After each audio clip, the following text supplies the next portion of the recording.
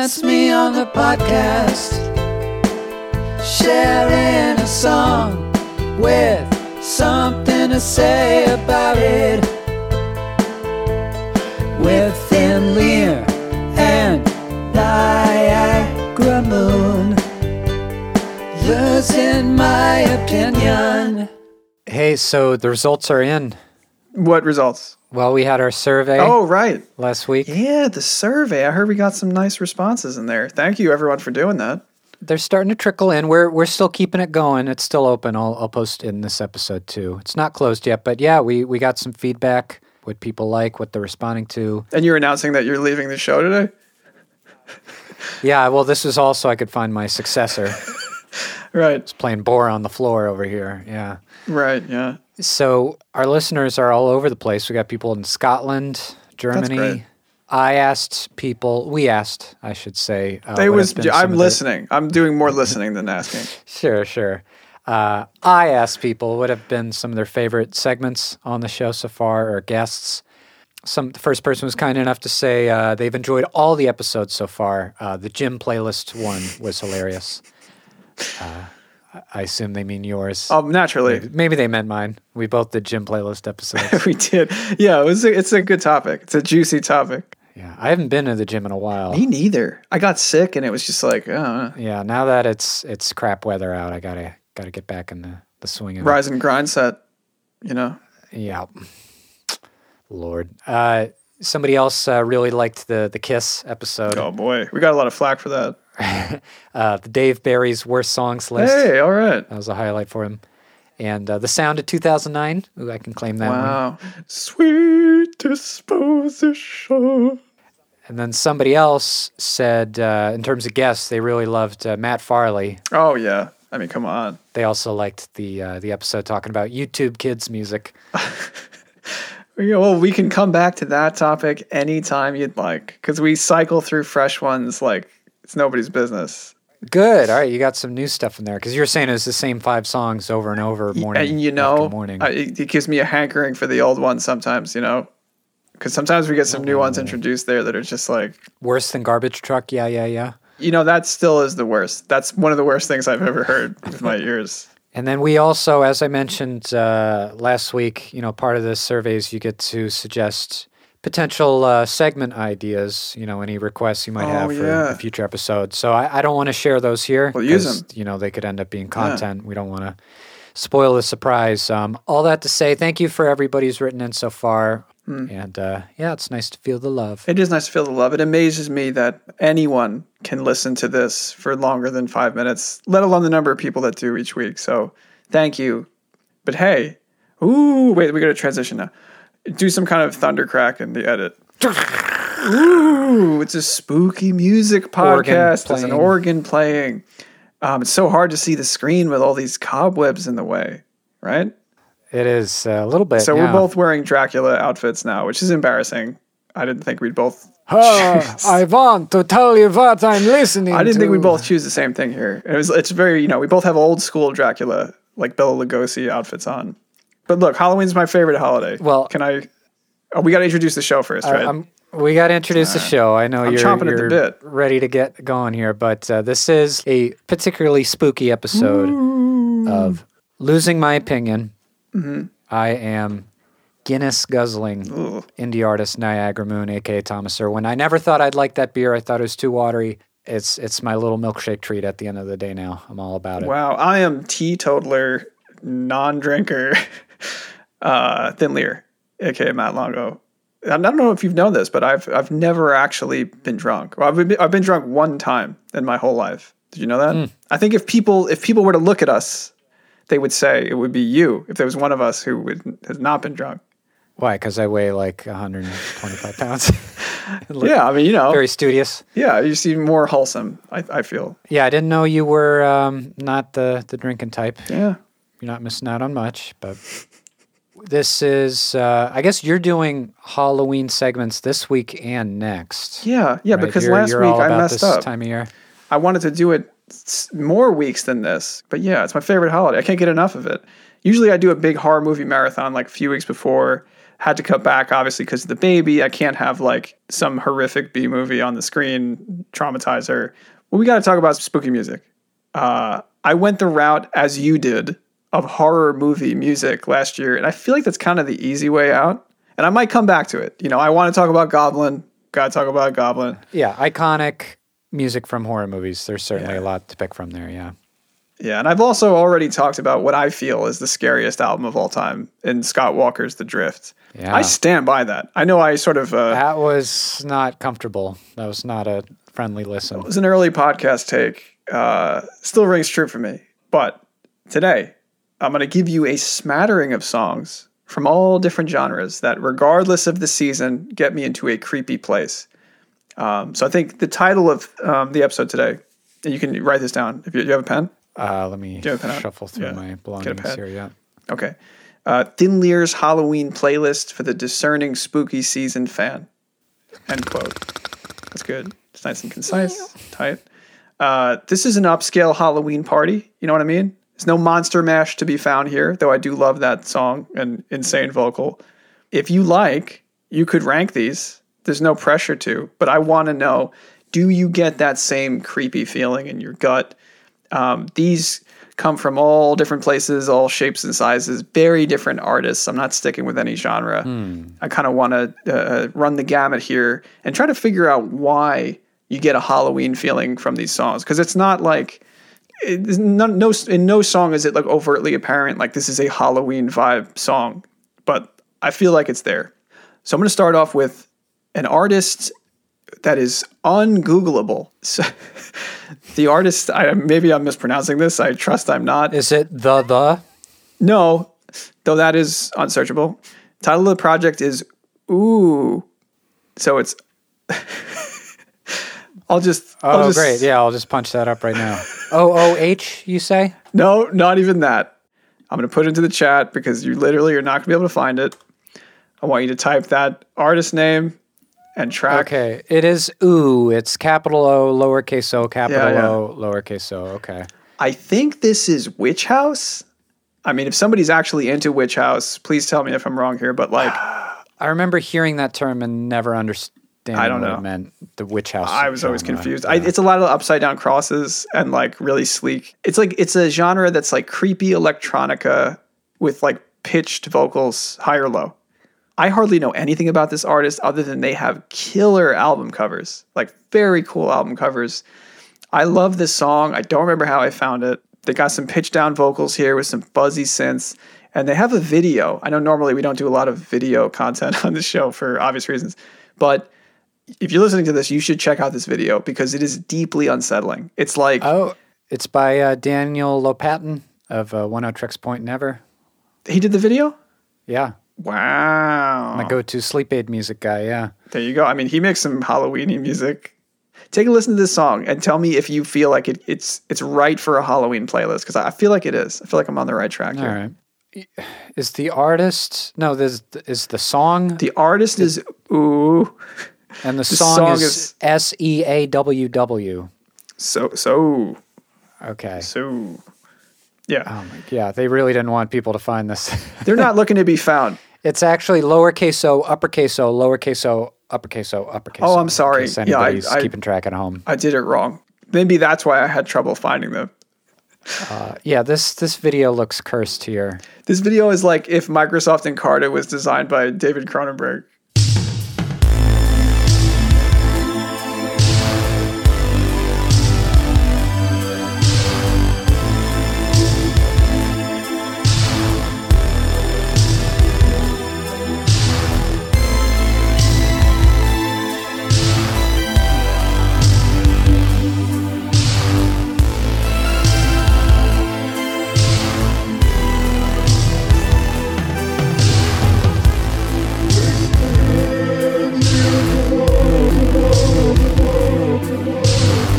Yeah, those vocals are creepy.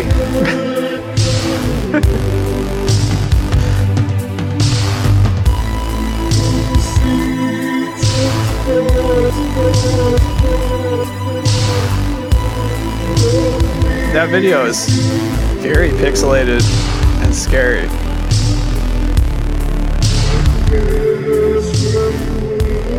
Yeah, this is uncomfortable. There's something very dreamlike about it. Like I feel like I'm just waking up or something. Right, like my brain isn't totally on. I'm in the sunken place. Yeah, it's a farty synth.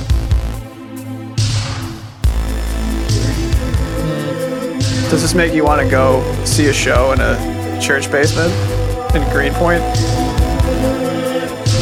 It does have spooky vibes, but it's I feel like you're not sold on this as a Halloween song. it's very specific. Like it can only be a Halloween song if it's like 80s nostalgia night Okay. and everybody's dressed like their favorite 80s horror movie character. Okay.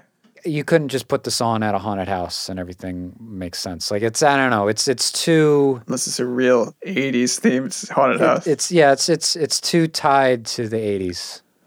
Hey, all right. You know, I could be wrong now. I don't think so. Let's listen to another one. It's creepy. It is creepy. All right. I'm going to swing big for a second here because I feel like I was right. too tepid.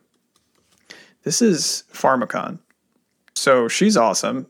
I'm definitely going to pronounce her name wrong. Margaret Chartier. This is a true Sacred Bones artist right here. Like, Sacred Bones. you know, if I was going to guess what label she was on, I would say Sacred Bones. She's made consistently unsettling music for many years now. You could choose a lot of her songs for this purpose, but this one takes the cake in terms of just being brutally scary, like confrontationally scary. I've never seen her play live, but I've heard her shows are similarly intense. But this is like a grinding. If that last song was like Fright Night, this song is like Martyrs or I don't know, Saw, like Irreversible. Yeah, like you wish you hadn't seen it after you saw it. But it's enticing. Final scene of Audition or something. Oh God, yeah.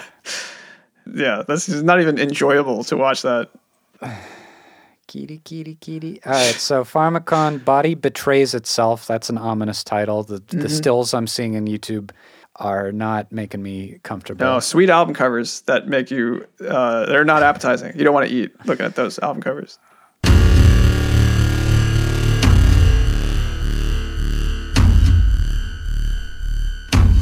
Oh, so it's going to be like that then.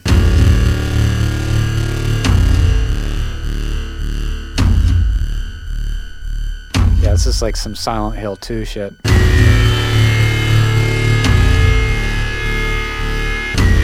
Yeah, this is making me scared just sitting here in my basement right now.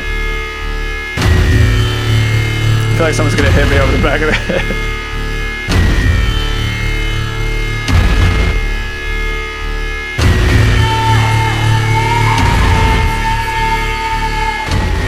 Yeah, this is grim. This is the dark stuff here. This is rough. So would you put this on at your Halloween party? The last Halloween party I ever threw. This is fucked. That's great. This definitely accomplished what it set out to do. Yes, it achieves its mission. How do you know this song? Like, where do you come across this shit? I don't remember. I don't remember. It's not something I listen to like on a weekly basis, I'll say. I would hope not. Yeah, that's the shit right there. It's like that's pummeling. Yeah. Okay, so that gets ranked at number 1 then. You feel like that fits in nicely. Yeah, that's going to be hard to top. Okay. Hey, all right. Hey, I don't know if I'm going to top it, but we'll see. Oof, Pharmacon, you say. Pharmacon, yeah. Let's go in a different direction. We've never talked about this band, but I feel like you probably like them. Have you ever listened to Suicide? I know the name. Okay. It's hard to forget. Sure. I don't think I've ever heard their music. I know they're like post-punk, early 80s, right? Yeah, it's like really dark, hollowed out synth music, very elemental, but also strangely melodic at the same time, even working with like a few sparse sounds, like they still manage to deliver really memorable melodies. It's Alan Vega, Martin Rev. These fellas, they deserve their own episode because they have a record that is just like pretty perfect, almost like a Marquee Moon type situation where they just hit this peak, and they don't have a lot of albums, but they have one really perfect record. Witch House, I don't think has anything on this band. This is a scary tune called Frankie Teardrop. It's on a record full of unsettling songs. This one is about a factory worker who goes crazy due to his poverty. So then he does his family in, and then himself, and then he goes to hell, and the song follows him there. So it's darker than most horror movies, and it's really drone-like, which I think works for what they're trying to do. But take a listen, because it just like kind of builds and builds. It's very different than the last one. It's not pummeling. It's simmering. Like it kind of just keeps growing and growing, and you just get more and more unsettled. And yeah. So this is from 1977. Okay, this is from their first album called Suicide. Yeah, that's a name. That's quite a pick. Talk about ungoogleable in a different way. Jeez, after Pharmacon, I'm like hesitant to click on this next choice of yours here. What a twisted mind you got there, Thin Lear. It's different. This is a different song. Sure. I'm going to end on a bang, by the way. I do feel like I can top that. Oh, man. And this is 10 and a half minutes long. We're going to listen to the whole thing. Noted. Strap in. Frankie Teardrop, 20-year-old Frankie. He's married, he's got a kid, and he's working in a factory. He's working from 7 to 5. Who isn't? Real callous response to the song. He's just trying to survive. Kind of an Elvis thing going on with Well, the let's hear it for Frankie. I guess. Frankie.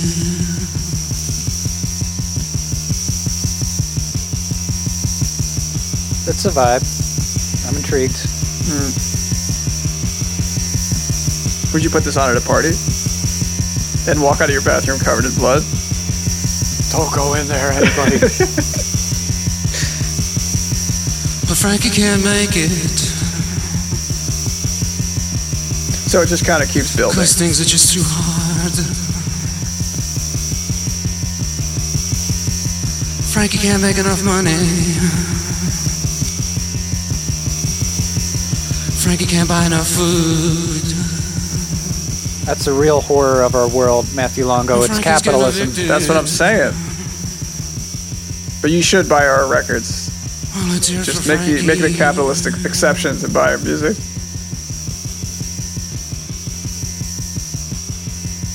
Oh, Frankie. This is a vibe. Yeah, I feel like it's hard to just listen to the first 2 minutes. It seems like a whole ride. Yeah, that's a song that you need to just sit and listen to all the way through. Oh, Frankie. I'm intrigued. I got 2 more. All right. This one, look, I try not to be annoying on this podcast. I try not to be annoying. I know I don't succeed with that. And I don't gatekeep. If I like something, talk about it. I try not to do the hipster thing of like, oh, I knew about this whenever. I loved Colin Stetson long before he did the Hereditary soundtrack. Oh, is that who did that horrifying soundtrack? Yes. Okay. And he did such a good job. And I remember thinking, I first saw him play, one of his gigantic saxophones or whatever it is, bassoon, or I don't even know what the instrument is that he's playing. Bass saxophone. That's what it says here. Oh, bass sax. Yeah, it's like massive. Next register under baritone. Yeah, it's deep. I first saw him play with St. Vincent on some talk show, and it was a real like, who is that moment? It's like very clear that he's gifted. And I listened to a lot of his solo records. They're always very consistently great. And he does wild things with the instrument. Like, imagine being so good at your instrument that you make a new sound with it. Like, he has such a different way of approaching it that it's like Ornette Coleman or something, where it's just like, I just feel like I just haven't heard someone do stuff with the instrument the way that whatever he's doing. It's very fresh. And this song in particular just sounds like agony. And it's frenetic, but it's also very beautiful. And really everything that Hereditary is as well. So I can see why they got him for that, because he does like that combination of like glimmering, beautiful, but like brutal and shocking in equal measure. And this song is a good precursor. I want to start at the beginning. This is a live video, a takeaway show that we have referred to in our podcast with Small Songs fella. Oh, yeah, the channel Blogotek. La Blogotek. Yeah. On YouTube, yeah, they do takeaway shows. Yeah, Vincent Moon. Yeah, this is a great one. And I want to just start off at the beginning and then sort of take you to where it really amps up. And yeah, I think you'll like it. And the song's called Among the Sef. Yes. S-E-F. He's also just plays all this by himself. Like he makes a lot of sound with just him. Just him and his giganto saxophone. Him and his giant horn. Do you play these songs for your family? No. Nobody wants to listen to this. Nobody wants to hear these songs. Play it for Emily? She might like some of them. I think she would like this song that we're about to listen to. I think she'd really like. Yes. Okay. That's what would be my prediction. If you're listening in the car, Emily. Colin Stetson, Among the Sef, is featured on Blogotek. Let's check La it out. Blogotek.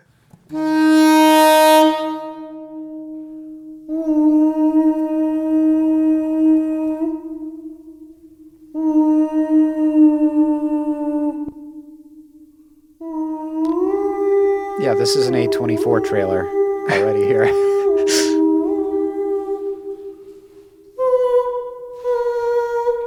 What's wrong with mommy?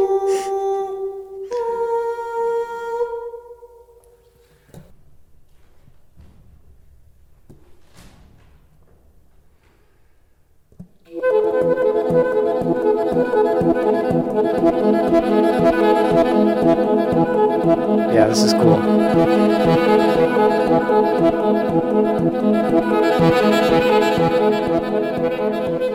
He's just standing in a giant sewer tunnel.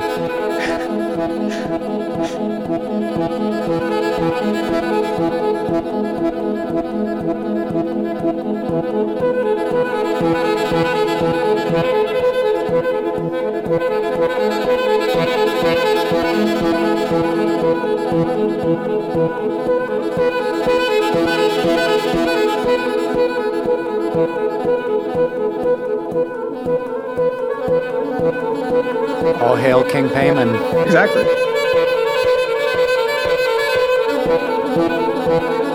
Go to 6 minutes in. So you got to feel for what he's doing.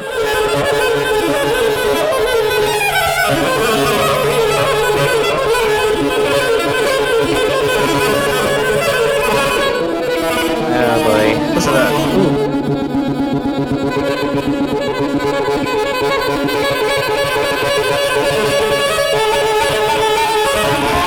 Oh, lordy.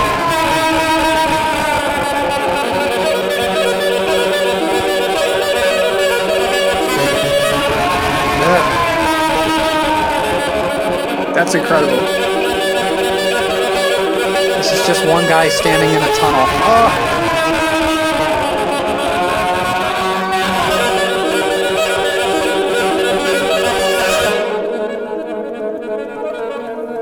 Yeah, definitely you see why Ari Aster picked this guy. Yeah. It's unsettling, but it's just gorgeous.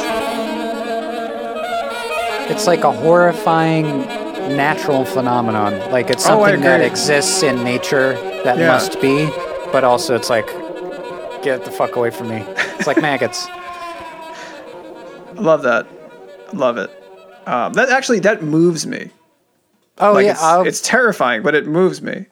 It is perfect for, spoilers for Hereditary, I guess, but a climax where you kind of feel a mix of emotions a little bit. Yes. Where, I don't know, that's like the great A24 thing where it's like a horrifying conclusion, but also there's like some catharsis. Yeah, of some kind. It's like that triumph. Fucked up combo of emotions. Yeah. You ever see Saint Maud?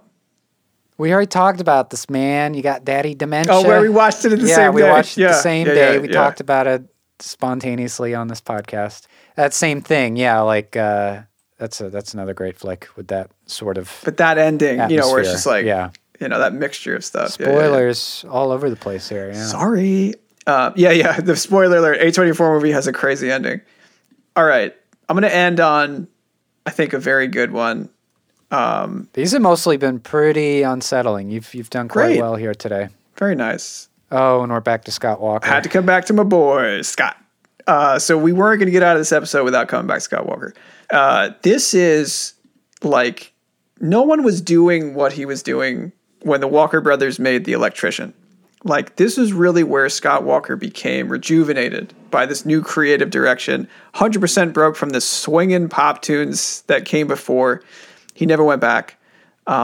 This has been described as a love song about American complicity in Central American torture regimes. So definitely an unsettling central thesis of the song. It sounds like the song's called The Electrician. It's on a Walker Brothers record. It's like right before he started going, full solo. So when is this from? I believe, let me look up the exact date. I'm seeing 1978 on YouTube. Yes, that makes sense. Yeah, because then right after that, he started just doing straight solo stuff. He never kind of came back to Walker Brothers. And this record is kind of just like a Scott Walker record. But he's never able to go creatively back again. He stayed in this disturbing world straight through the end, thankfully for us, or not, depending on how you feel about him. This album was heavily inspired by David Bowie's Heroes. I don't hear it a ton. I guess I hear it in the adventurousness, but this song is unsettling. I don't think you can make the music that Scott Walker made, this song in particular, without having fear of the subject that you're singing about yourself. Like how I imagine some horror movie directors are like terrified by their own subjects or tortured by their own dreams that allow them to make the movie. Sure. I hear in his voice that he himself is scared, and it allows him to kind of project that onto the listener. And there's like a little melodic bit in the beginning, in the middle of the song. Take a listen to this. It's about CIA torture, and it kind of sounds like it. And it's just a deeply unsettling song, as Scott Walker does very well.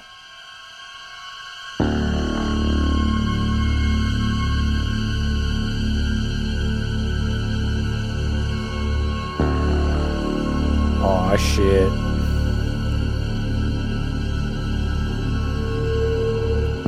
This guy could have done an Ari Aster movie soundtrack. Oh yeah.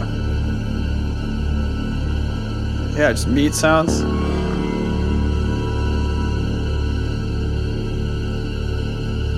'78. That's nuts. Okay, imagine this coming out that year. Trying to listen Height to of like disco. Disco, yeah.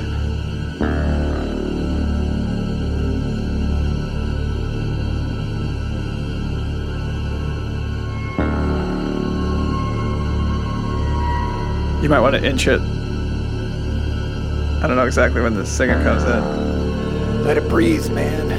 Yeah, all right. I've listened to this all day. I got all the time in the world for Scott Walker. Baby, it's slow. I've heard this song before. Really? When lights go low. I think this was on the Bronson soundtrack. Really? That movie with Tom Hardy, yeah. Huh. Weird song. Yeah. I didn't know it was about CIA torture.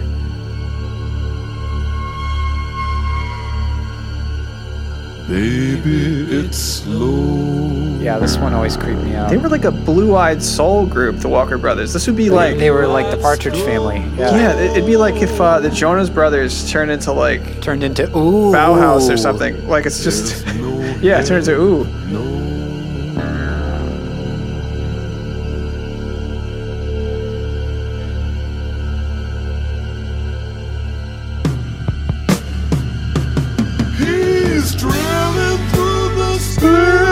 Sanctus tonight, through the dark hip falls, screaming, "Oh, you mammals, kill me and kill me and kill me." That's just a great song. On top of it, this one's also a mix of emotions.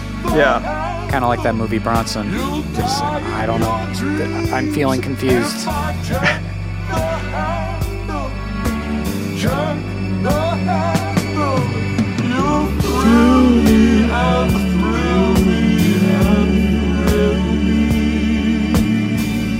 I hear the Bowie connection between these two. Oh, do you think? Yeah. It's a chicken or the egg thing, though, with some of it. I think Bowie got the intro to Cat People off of this song. That's what I think. Oh, you sure? I mean, it's before Cat People by a lot. Putting out fire. Those fucking strings. Where are we? Oh, It's a great song. Yeah, that one's nuts. Love that tune. That's just brilliant.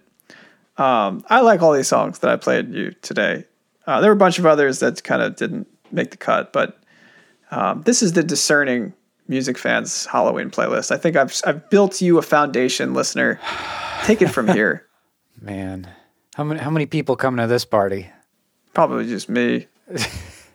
In a bathrobe. Spiritus Sanctus. Anyway, I do think positively of all these tracks he sang. There's not a bunk one in the bunch, but somewhere in terms of horror value, somewhere a little more effective than others. what would you rank tops? I mean, Body Betrays Itself is just Sure. Yeah. that's just engineered to freak me out. Colin Stetson with that frickin' saxophone. Mm-hmm. Playing the demon arpeggios. I mean, that's probably number 2. Yeah, that's what it's known as in the music theory. Frankie Teardrop was going somewhere pretty ominous, so. Yeah. You would love that record. I think you'd really like that Suicide I'll check it out, yeah. A little bit of a Joy Division vibe. Yes. Yeah. All right, so anyway, now that we're sufficiently freaked out, what have you been listening to? Losing my opinion. Oh, man. Are you not doing a Halloween thing? That's kind of disappointing. I'm not doing next week. Come on. For me, Halloween is one day a year. I'm doing one. All right, I'm going to take out these fangs. Let me take off the cape. Yeah. Set it aside for next week. Save it for next week. Yeah. But no, today's a little bit of a mixed bag. Mix of feelings here. We'll start with the positive, but all right, there's one saying that even a broke clock tells the right time twice a day. Yes. There's that other adage about, I don't know if I'm pronouncing that word right. Adage? Adage. Let's go with adage. Adagio? Adagio. About, if you have 1,000 monkeys on 1,000 typewriters typing for 1,000 years, you'll get Shakespeare. It's just a matter of time. That one doesn't make sense. The first one makes sense. You just get monkeys on typewriters for ages. For long enough. Enough monkeys, enough typewriters, enough years, you'll get Hamlet. Okay. I think of that when I think of the album that we're going to start off talking about today, which I love. It's a great album. Fantastic. New things emerge from it that I admire every time I listen to it. A masterwork. From an artist that I so do not enjoy. And there are so many examples of their work. Time and time again, I'm like, oh, not for me, except for this one album. And it's very weird. It's a very weird thing. Are we talking about, can I guess who we're talking about? Yeah, go for it. You might get it. Is it Frank Zappa? It is. Yes. I feel like there's like five, and me included, there's like 5 people I know who are like, I really want to like Frank Zappa. And like we keep going back to him. You keep trying to listen. And it's like, I don't get it. But there's one album. Everybody's got one Frank Zappa album. They're like, this album is the shit. Yeah. Okay, let's talk about it. And the album is Hot Rats? Hot Rats. Yes, we have pretty similar tastes, you and I. We differ in some places. But yeah, I want to say to the listeners, we've never talked about this before. This is hilarious. I think it might have come up in passing on some episode 40 years ago, but it's like I just could have had a telepathic sense right away.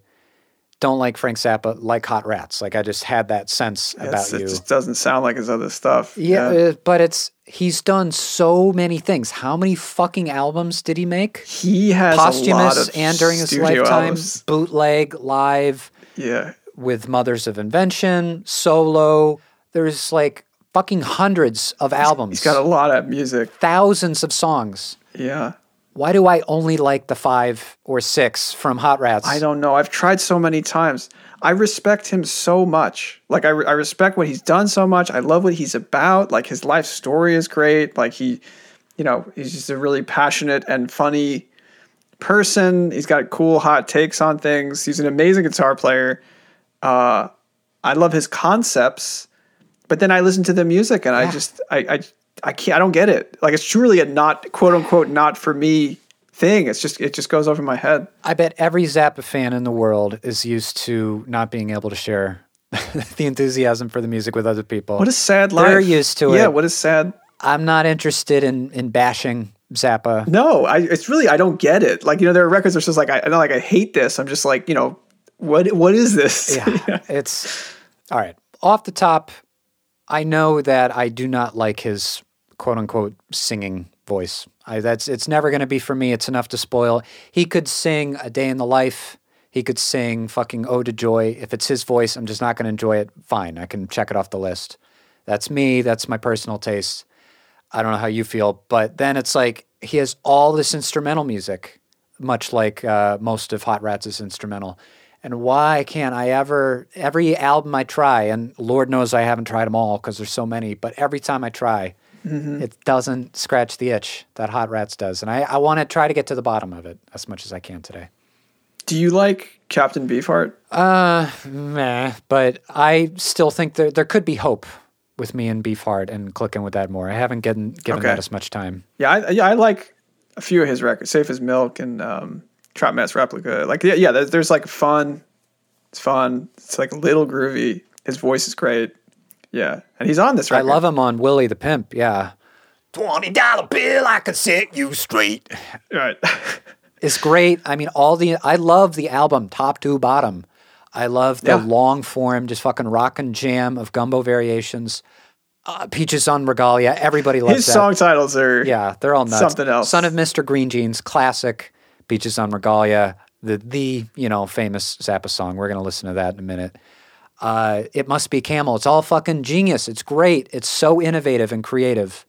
The arrangements are impeccable.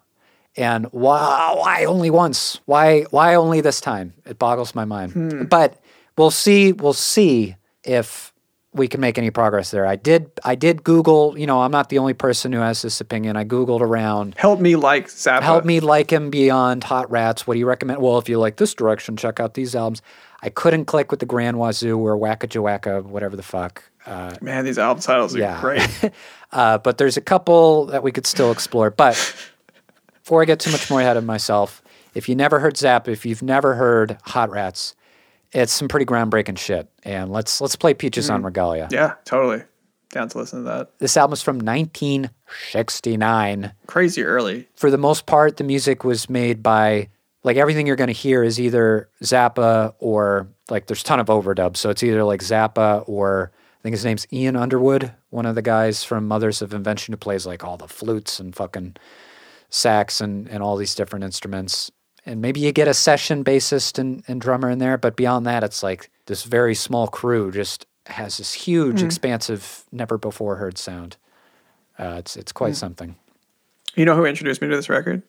Nate? Yeah. Knew it. Yes. Yeah, because I was like committed to not being a Zappa fan. He's like, oh, he just likes this record. And then he also doesn't like Zappa beyond this album.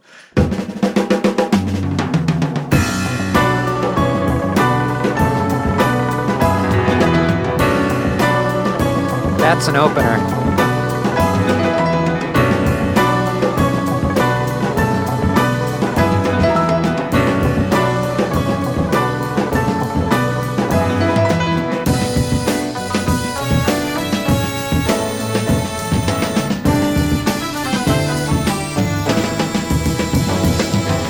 Fucking drums.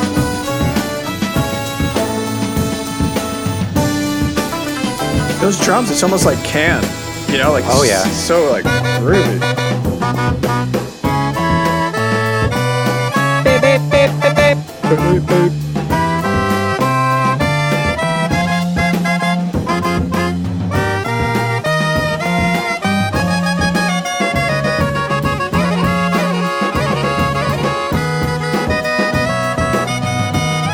It's my favorite part here, coming up.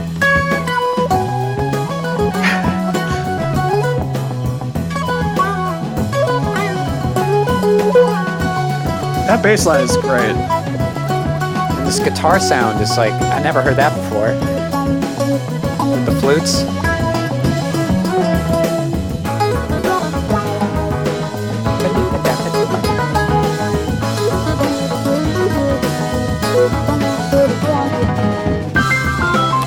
part's a little goofy, but whatever. I think that's part of it, right? This is where that combination of like tongue-in-cheek and seriousness works well.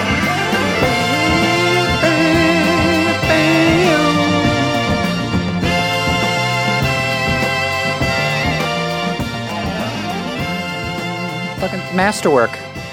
Just brilliant idea after idea. Isn't that part of it though? Like there are whole elements of that song that there were some goofy sections that are sort of knowingly Barely though. Still barely. fun. But there's a lot of sincerity Yeah. in the arrangement. I think it's the part that has always chased me away from Zappa is like, I don't know, I want more something more sincere from him or whatever, but it's not the point of some of his records. It's like the opposite actually. Oh yeah. Oh, he loves his 12-year-old boy humor. Oh yeah, he loves his just gross out jokes and weirdo insider references, and he's got Zappa fans. This isn't something you haven't heard before. It's a hard world to get into. Yeah, like I said, I'm not paying attention to any stuff with his voice or his lyrics. I don't really care. He's got plenty of instrumental stuff, plenty of stuff with other vocalists on it. I don't know. Let's try a non-Hot Rats song here. Let's see if we can get anything out of this. Okay. Okay, have you heard this before? I have not. This was something great. that... So this is 1976 album Zut alors. One of 600. But I did identify this as one that is instrumental and kind of has a jazzier leaning, not necessarily packed full of joke sounds. Hopefully, see if this scratches the same itch at all. Okay, Jazz Leaning sounds like the name of a Frank Zappa album. Well, he does have Jazz from Hell, which is a great album title. I'll give him credit for that. All right, here we go. This is Zut alors. Let's see if we can get anything out of this one. I'm coming in with an open mind here, I just want to say. Me too. Hey, if I can start to enjoy his music, it's more for me to have. Exactly. I would love to have it resonate with me.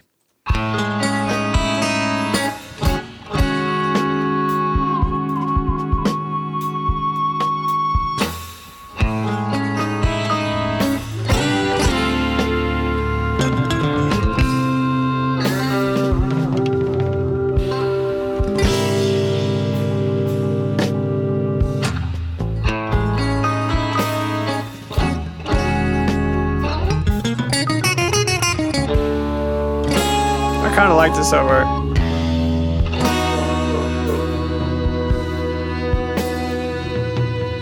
I do like the sounds. Just the palette he's using.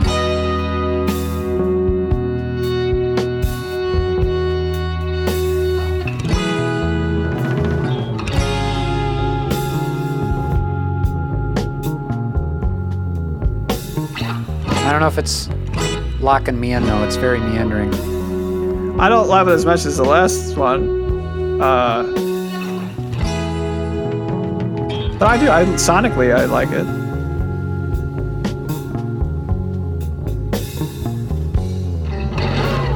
All right. It's a mood. It's not something I could always listen to.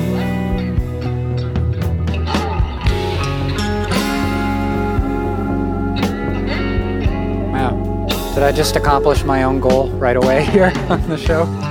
Yeah, I get it's not as good, but it's not pushing me away like so much of his other stuff. Yeah, no.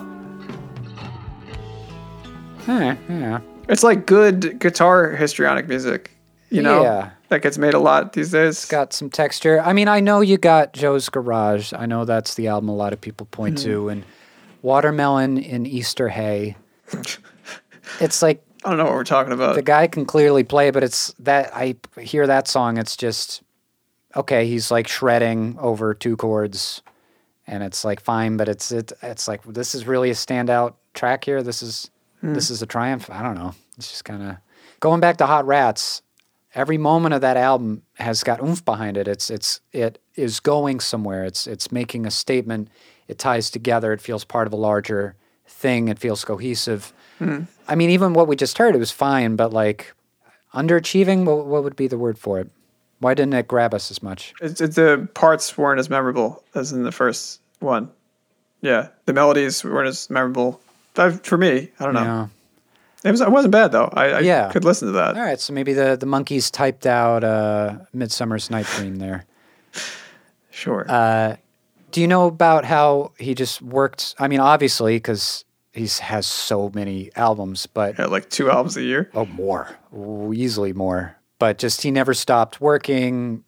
He talks about 15 hours a day, plugging away as much as he physically could. Must be great to be married to somebody like that. But just like music all the time, always writing. Phantom Thread. It feels like every single idea that ever happened to occur to him, he had to record it and release it. That's what's so admirable. Like, don't we all as artists want to be able to push ourselves to that degree? Yes, you're going to not always knock it out of the park, but you're constantly pushing yourself. I don't know. I respect him. Matt Farley can pull it off. Okay. Matt Farley, there's more heart in a lot of Matt Farley songs. He pushes himself, yeah. I mean, unless he's singing about poop. I mean, take your pick of his 40,000 song catalog. But I don't know. I feel my big hang up with Zappa is nothing ever got to breathe. He never really reflected on any of his things more to really, all right, what's like the best statement I can make? Ooh, should I have revised this part? Is this maybe a little extra? I don't need this in here. It was just always fucking go, pot after pot of coffee. I don't like it. I don't like that approach. I'm always going to make something. Every idea that comes to my mind, however abstract or seemingly like atonal, inconsequential, it's just put it all out there in a big pile. I don't know if I'm down with that. Yeah. I appreciate what he's done more than love it. It's the same way I feel, I was saying at the beginning. It's like I admire him. I respect what he's done. I respect Zappa fans. I feel like it's a feat to explore all that. It's a testament to your patience, yeah. Yeah, it's just frustrating to me more than anything else. It's like he does have a lot of styles. He does everything. I mean, yeah, it's him, but album to album. Yeah, hard rock. He's bound to find something. Blues, jazz, electronic, avant-garde, classical. He runs the gamut, but it doesn't have the magic sauce behind it usually. It just feels like it exists because he just wanted to work that day. It doesn't feel like it's coming from some bigger place. Some of it does feel like, he's putting in the hours. He just wants to impose himself on you. He's not channeling something greater. I don't know. But all right, maybe what should we do? Should we listen to one more Hot Rats track before we try to find another non-Hot Rats track to expand our horizons? We'll bounce back and forth. Sure, yeah. I mean, I'm down with the weird stuff. Let's do It Must Be a Camel. I've always found this one compelling.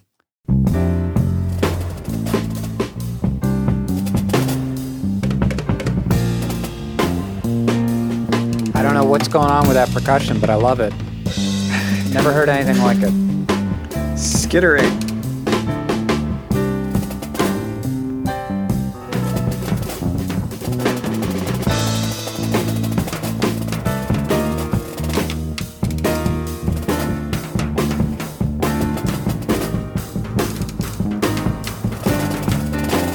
Something kind of raw about this record. I mean, great ideas. Obviously, the arrangements are thought out, but the way that it's played is very organic. Maybe that's what you like about it. Naturalistic. Yeah.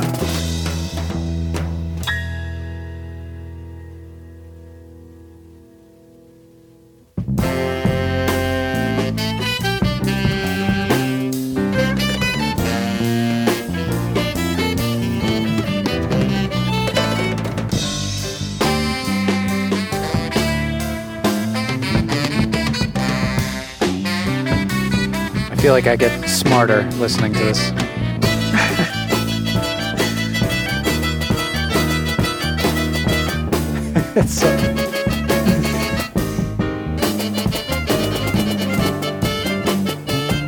It's just weird enough.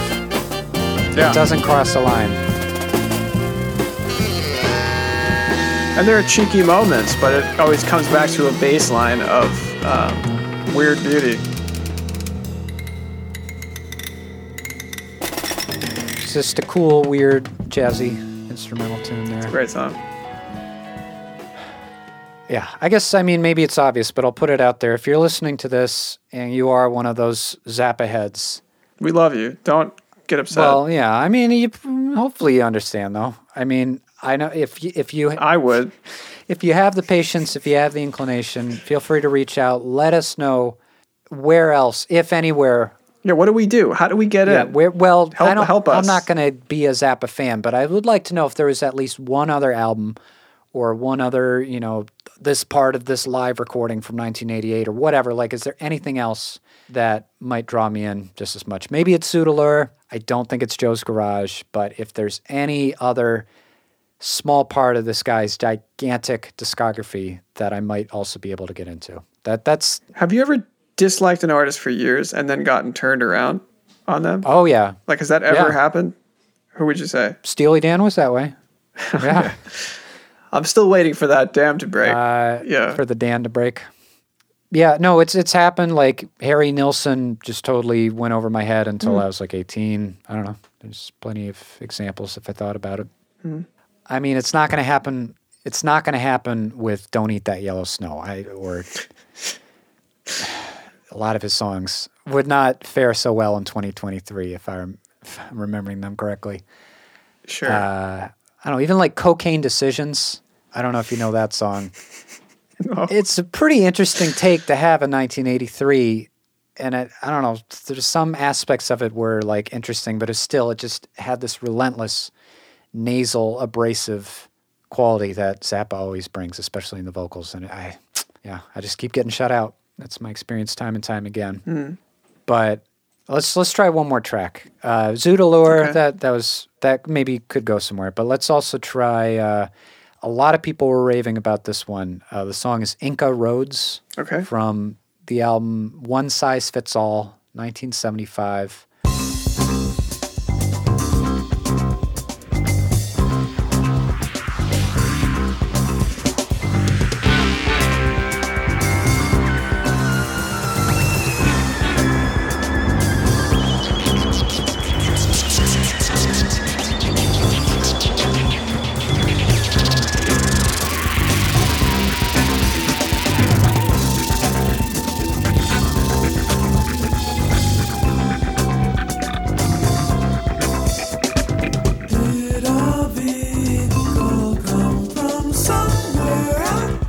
Sounds like Thundercat.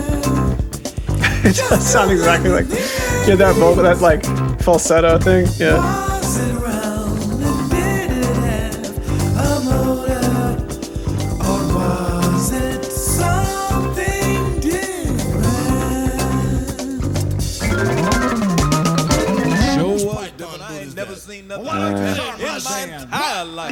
Lost me right there. This lost me.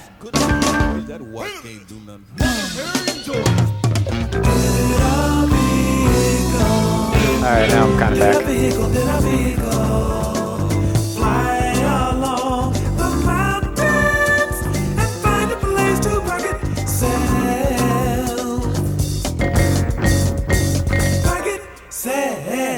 losing me again.